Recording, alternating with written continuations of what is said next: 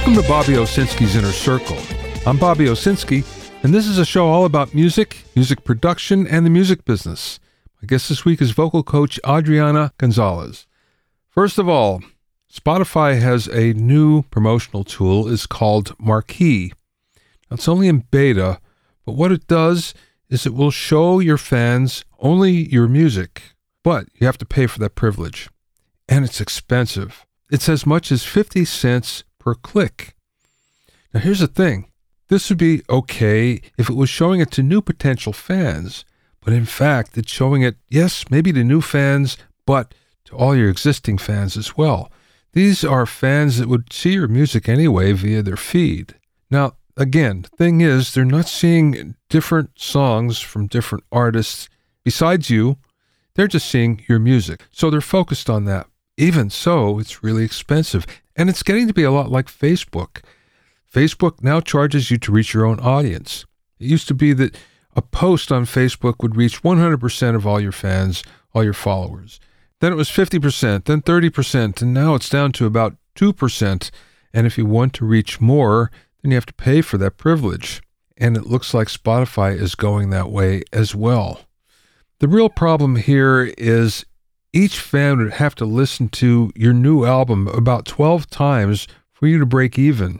So it's not a good deal so far. I can see why Spotify is doing this. After all this time, they still haven't really made any money except through financial engineering. So they're trying anything they can in order to turn a profit. Their shareholders are demanding it now. That being said, Spotify Marquee does not seem to be a good deal.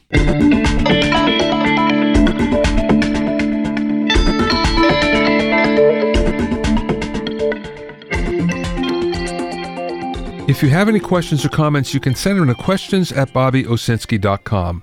Don't forget about my online courses on mixing, production, branding, and music business success at bobbyowsinskicourses.com. Also, get an expert analysis and objective opinion of your songs and mixes as a member of my Hitmakers Club. Go to hitmakersclub.com to learn more.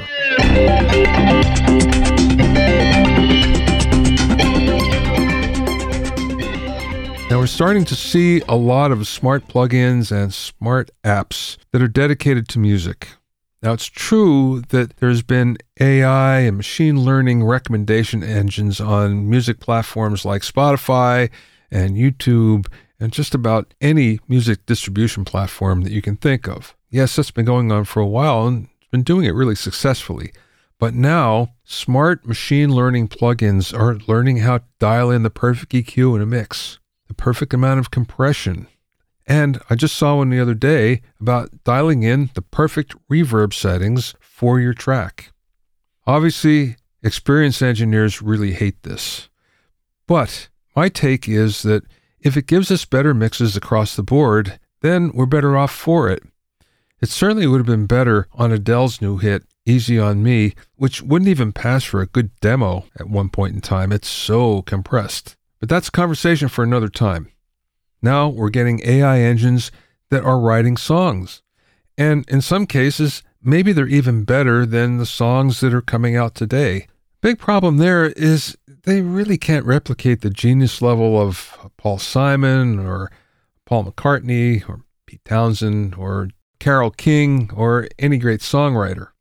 The one thing about all these smart machine learning applications and plugins is they're turning out a boring product. And yes, it may be a level up from what an amateur can achieve, but great engineers make decisions that artificial intelligence wouldn't. Great engineers learn how to think outside the box, and AI doesn't. Now, on the other hand, you have to wonder whether musical instruments and digital audio workstations will have to be redesigned to take better advantage of machine learning. So with that in mind, are we at the beginning of a new age in music? Is the way we compose and create music going to change 5 years from today? Are our tools going to be different? I can't wait to find out.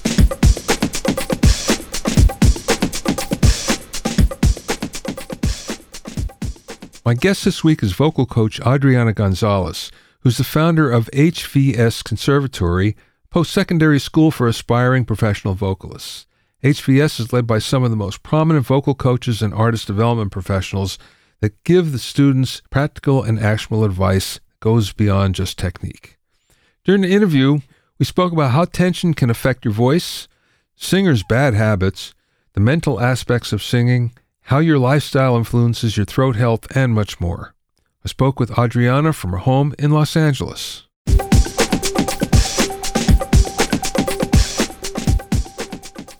Let's go back to the beginning about how you got started in music. How did I get started in music? From an early age, I just had this aptitude for rhythm and notes and things like that. So it was interesting because when I was in the fourth grade, I think I was around 6 or something, I had auditioned for the musical, right? Didn't even get a chorus role. I got nothing. Like they didn't even notice me. And then fifth grade rolls around and I auditioned. I got the lead. And then from that point on, I was first chair. I was constantly doing solos. I was the lead in like everything. So it was interesting, but like it was always a part of me. And then one day it just blossomed and just became this talent that I had. So I started doing that from an early age, putting on productions where I was literally producing, directing, writing, costume design, set design, and starring in, neighborhood productions that I would cast people in. And then in college, I pursued it. I went to the American Conservatory Theater, where I studied for a couple of years. I also had a scholarship to a music school in San Francisco called Blue Bear School of American Music. So did that, and then shortly came here to Los Angeles after booking a ton of radio and TV spots for singing, for commercials. So came down here and then started pursuing acting and singing myself. And it was around the age of like 25 that I decided that I probably needed to have like a plan B or something.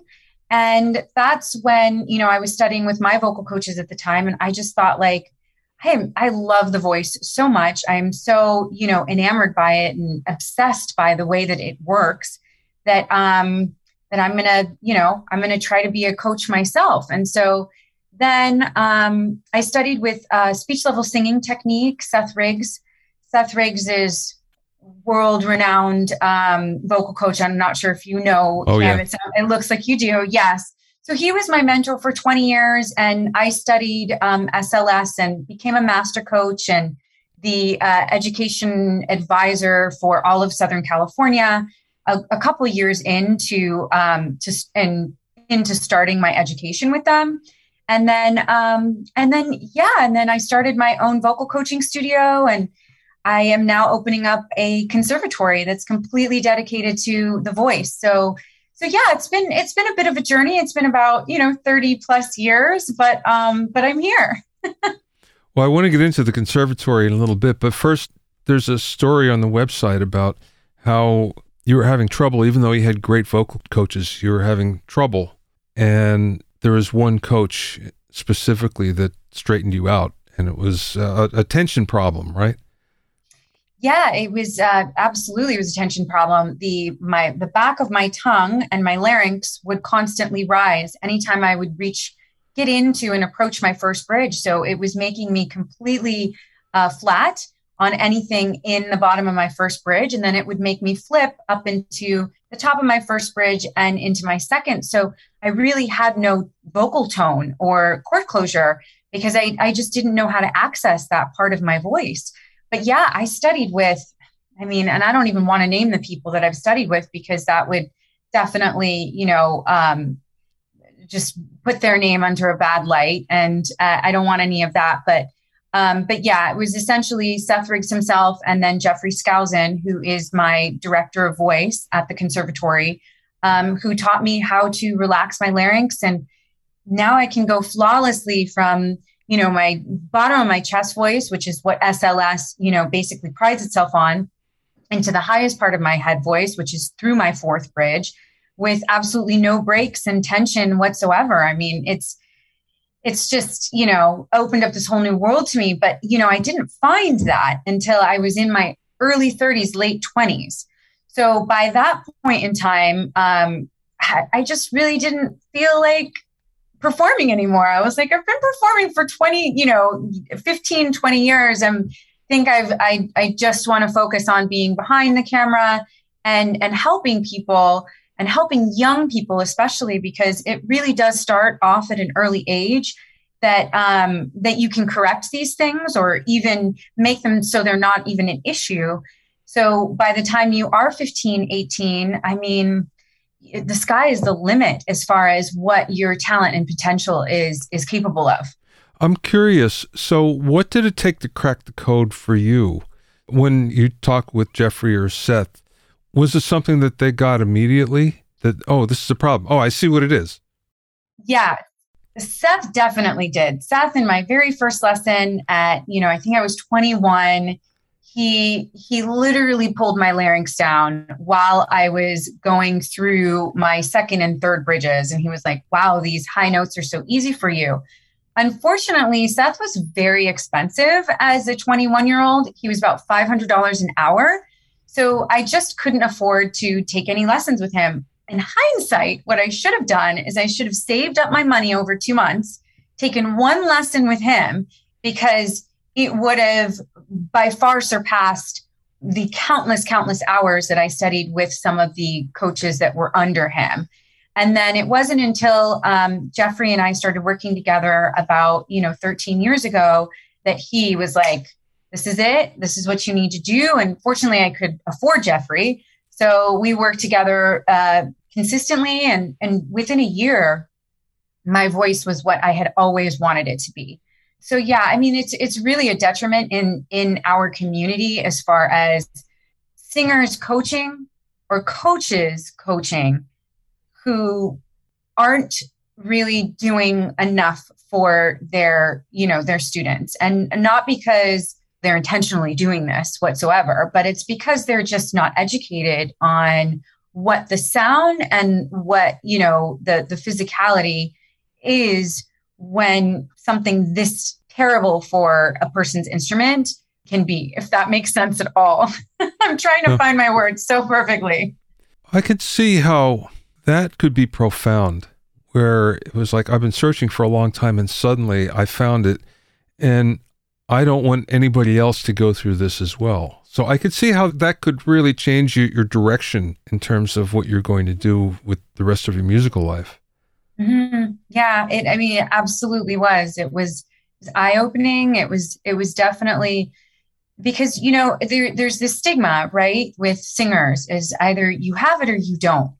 And to a certain respect, that is true, right? Musicality is musicality. It is part of who you are. But as a singer, there are so many intricate muscles that are going into the making of the sound that even if you have this amazing talent, you can still be held back by the lack of education as far as controlling those muscles and being able to produce what your body is physically capable of producing. And, that can come from just you learning, and mimicking the wrong people, you studying with the wrong people, you just being high anxiety like I was as a kid, and just really just wanted to belt it out as best as I could.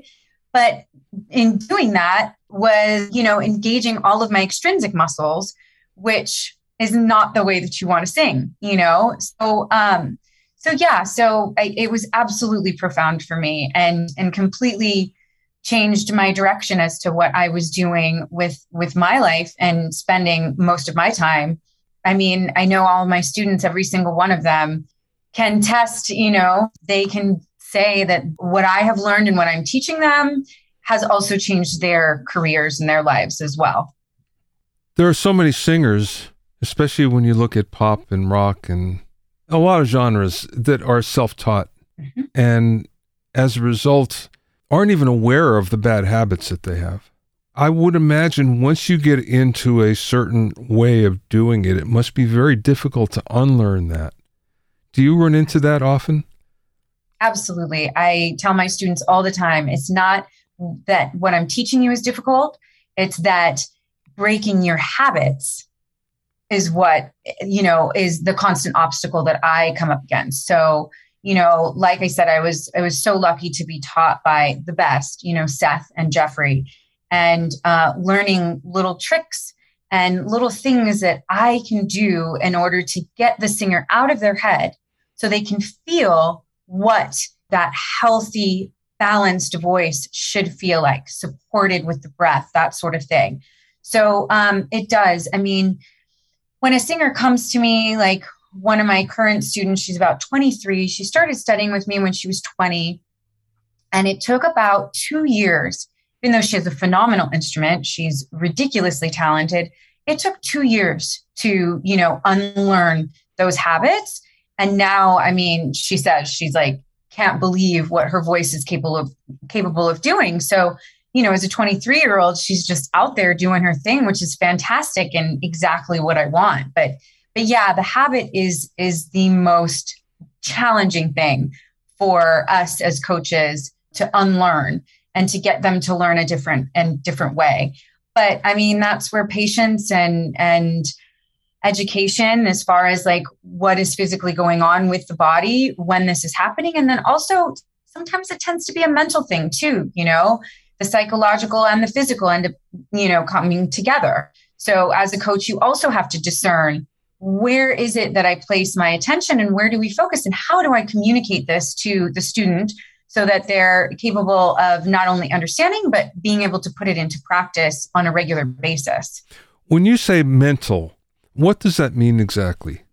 Oh, geez. Well, I mean, think about all those people who have, TMJ, right? When they fall asleep, they just grind. Where is that coming from? Is that coming from their physical body telling them to do this? Or is it some sort of tension and anxiety that's going on in the brain that's essentially causing the physicality to come out, on a secondary level? So the same thing happens, as we're standing and we're moving, right? So as humans, because of all of the anxiety and the stress that we go through on a day-to-day basis, we have a tendency to breathe short into our chest, right? And only up here. So we feel like we're constantly hyperventilating, especially in times of stress where we feel like we can't quite catch our breath because the adrenaline is pumping so deeply. That's actually not the way that our bodies are physically created in order to create breath, right? Physically, we're supposed to take a nice deep breath into our diaphragm, all the way to the bottom of our, rib cage, top of our stomach, and inhale and then exhale. And that's where we get not only the most relief from stress, but also as singers, that's where we get our power. And even as speaking, that's where we really get the most power, so that we're not, and I'm sure you might come across this, depending on how many hours you're speaking during the day and what you've eaten, what you've had to drink, that sort of thing, that certain days your voice might be able to last, 3 or 4 hours of constant speaking, and other days it might be only an hour, and then you start to feel a little bit of fatigue. There's so many different things that go into play with that, but I'm hyper focusing on stress right now, because that tends to be reasons why humans do and make certain decisions. And it ends up becoming a secondary physical, what's the word for it? A secondary thing that ends up being taken on physically.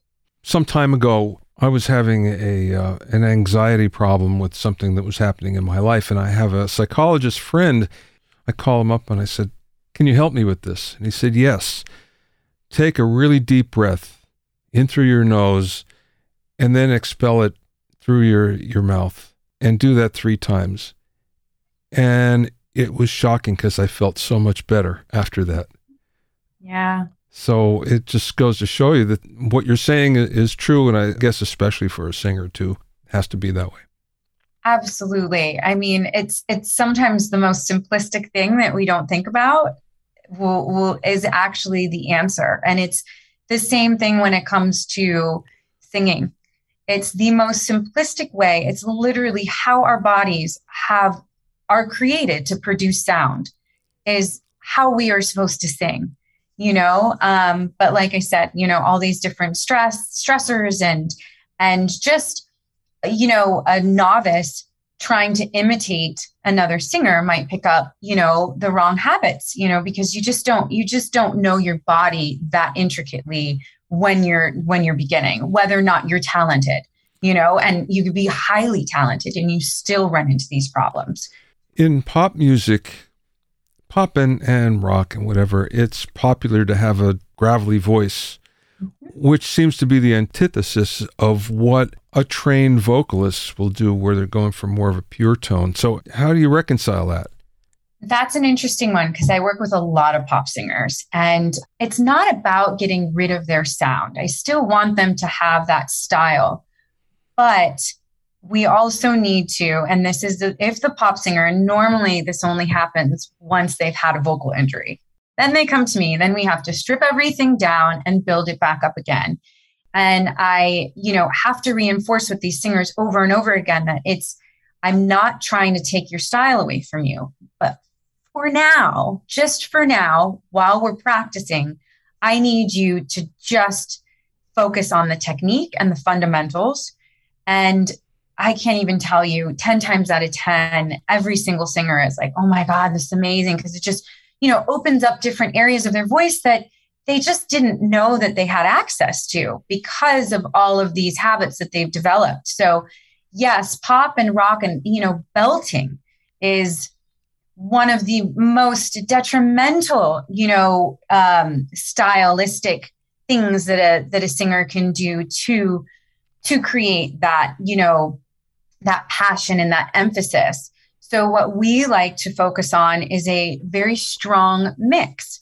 There's a super fine line between the two, oddly enough, but one will take you until, your 60s singing wonderfully. And the other, you're lucky if you can make it until you're 30, doing that. So yeah, it's definitely a fine line, and something that I have to massage into certain singers for sure.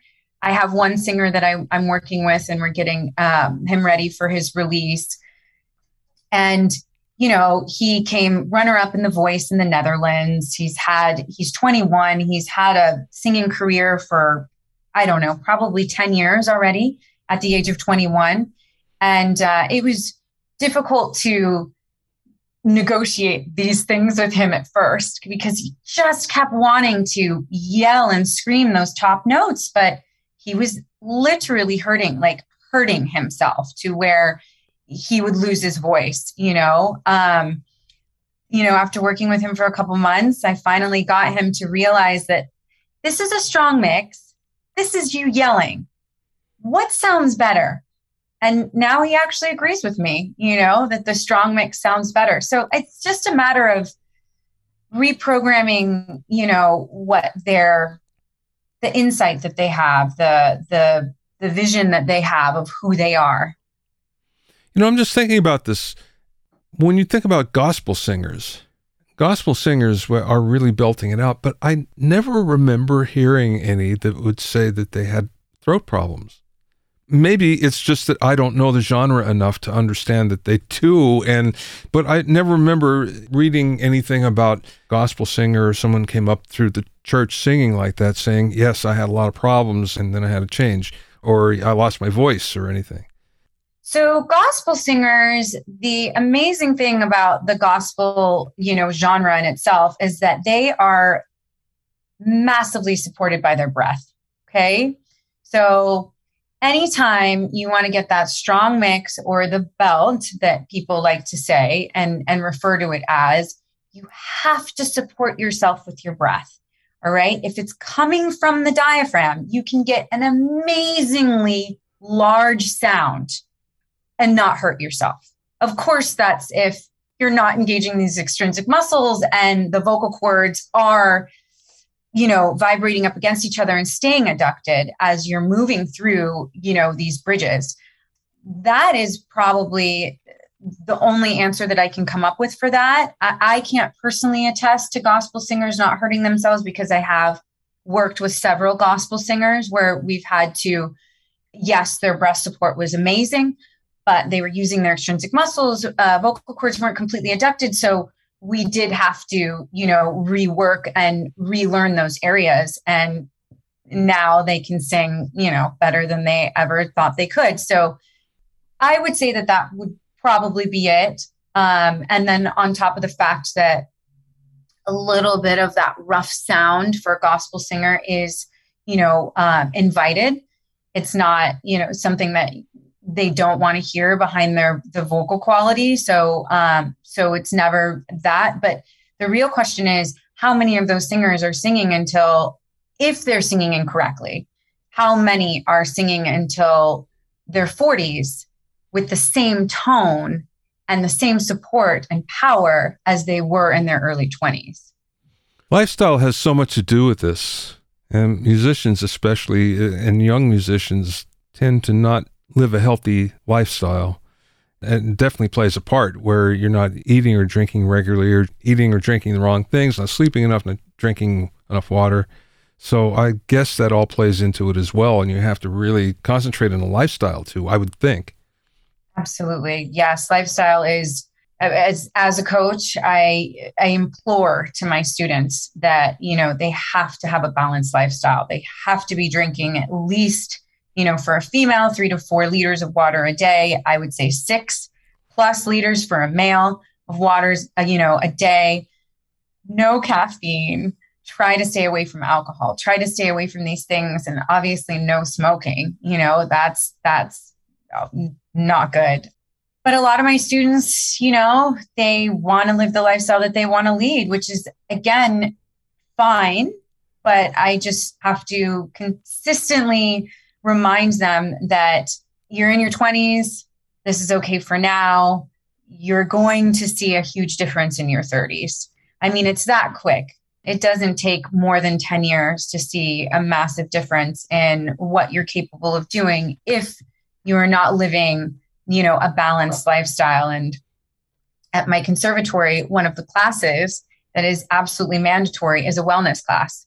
So, because I really want to enforce in these young musicians that lifestyle and a healthy lifestyle is very, very important for their longevity, for their careers. Well, let's talk about that. Tell me how the HVC Conservatory came about.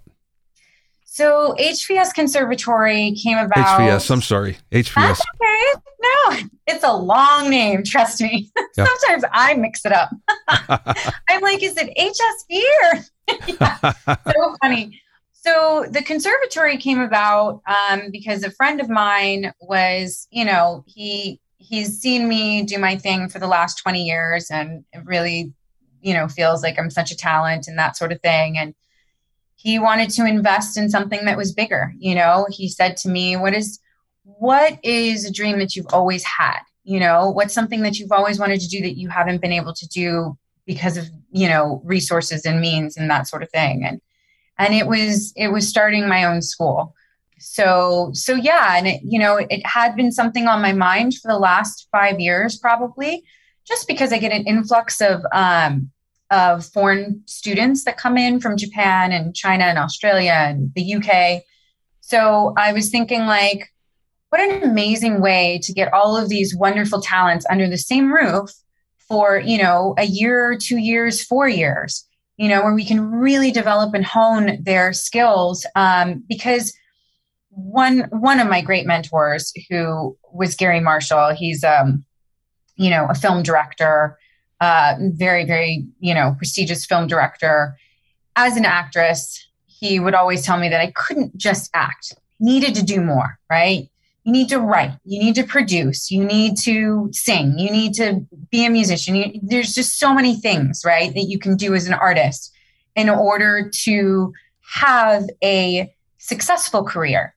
So what I really wanted to impart on these students is that you don't have to be Beyonce to be successful as a musician. You can make $100,000 to $500,000 a year, which is vastly successful, right? For most people, writing songs, just doing, being published, doing background vocals, doing session singing. So many things that you could do. You could do production. Not only can you be that lead singer, but there are so many other avenues that you can pursue. You could be a vocal coach, so many things that you can do that you're still in your line of expertise, but you're just branching out a little bit so that you're not putting all your eggs in one basket per se. And that has helped me. I was so lucky to have Gary and Seth and Jeffrey in my mid-20s as mentors, because just combined, they taught me so much. And I'm in the place where I am, where I'm a successful vocal coach and done a bunch of acting and singing and, have had successes in a lot of different things. Screenwriting I've done. The sky is the limit. I just feel like you can't really, you don't really want to pigeonhole yourself ever when you're in the arts. Tell me more about the conservatory then. The type of students that you're getting and what they're learning. So the type of student that we're getting are people between the ages of, I would say, 15 and 35. So these are musicians who are at a crossroads of what they're capable of doing with the skills that they currently have. So it's musicians who want to come and really hone not just one of their skill sets, but 10 of their skill sets, because they see that there is potential in being an artist on many different, in many different areas and not just the one area. I do get students who are absolutely, they want to be recording artists 100%. They want to be, the headliner and that sort of thing. Absolutely. I get those students as well. But it's actually quite a large demographic, I have to say, male, female, like I said, between 15 and 35. And at some point I would love it for 45 and 55-year-olds to come too, if they want to, just to really refine their craft and their skill set. What is the one thing that most people don't know, or musicians, vocalists don't know about a vocal coach and what you do? There are a lot of singers out there who are famous and they don't even acknowledge that they have had a vocal coach, because they want people to think that it's a born talent, a God-given talent. So I would say that they don't really understand, or the vast majority of people don't understand, is that a great vocal coach can teach anyone how to sing. Now, I won't lie and say that you're going to be singing at the Metropolitan Opera or you're going to be on Broadway singing, because that type of talent is, yes, it's above and beyond and something that is, God-given, but we're all given a voice. So it's just a matter of repeating these certain exercises and developing the muscles and the coordination from the breath against the vocal cords, relaxing these extrinsic muscles in the jaw and the tongue, those sorts of things, and really allowing your voice to do what it naturally does when it speaks, but just expanding that range a little bit. A lot of pop singers only have less than an octave range, vocal range. So anyone that comes to me, I'm like, I can absolutely guarantee that I can give you that pop voice that you would like. So that can absolutely be a taught thing. Rhythm is difficult. That one is difficult, I do have to say. I've run into some issues with some students because they just aren't getting the rhythm. However, if they're consistently practicing with me and seeing me, we can get it really, really great. They're not going to be singing, jazz standards and doing scatting with a jazz band, that sort of thing. But in order to keep like basic 4/4 time and sing along, sing the melody along with that basic 4/4 time, it can happen. I have a friend who's a very famous engineer producer in Nashville, Ed C. And he always talks about the 3 Ps to have a great vocal: pitch, passion, and pocket. What's pocket? Pocket is rhythm. Oh, okay. Yes. Yeah. Yeah. Interesting. I've never heard of it referred to as pocket. Yeah, well, the pocket for musicians is being with the pulse of the song. I mean, that's to be like a great, great musician, someone who you go see live and they sound exactly what the album, sounds like. So that is a special and very rare talent for sure. But that's what I try to invoke in all of my students is getting them to sing just as well live as they would on the record. It's hard. It's hard for most people actually to be able to do that. It is difficult, definitely. But if you stay within a certain range that you're really comfortable in, and you work on it every single day and practice every single day, I mean, you could definitely get good. Last question, Adriana. And thanks for doing this. I appreciate it. And it's Adriana, by the way. Adriana, I'm sorry. That's okay. Since you've been now doing this as a vocal coach and now creating this conservatory, what's the best piece of business advice that maybe you learned along the way or somebody imparted to you? Gary Marshall, his words ring so deep. Honey, you only get 15 minutes a day to feel sorry for yourself. That's it. So, when you're starting a business and when you're doing something that it takes a lot of risk, or you might be doing something that takes mediocre risk or no risk at all, but you still have stress and anxiety and you are constantly second guessing yourself. Is this the right decision? Oh no, I'm going to fail. You know what I mean? Only allow yourself to focus on that 15 minutes a day. You can't get stuck in that negative loop because yes, it'll become a self-fulfilling prophecy, right? But if you don't, if you stay positive and you keep moving forward, no matter where you end up, you're going to be in a better place than where you started. And isn't that what you're really looking for, as a business owner? Being able to do what I love on a daily basis is just, to me, that's the dream.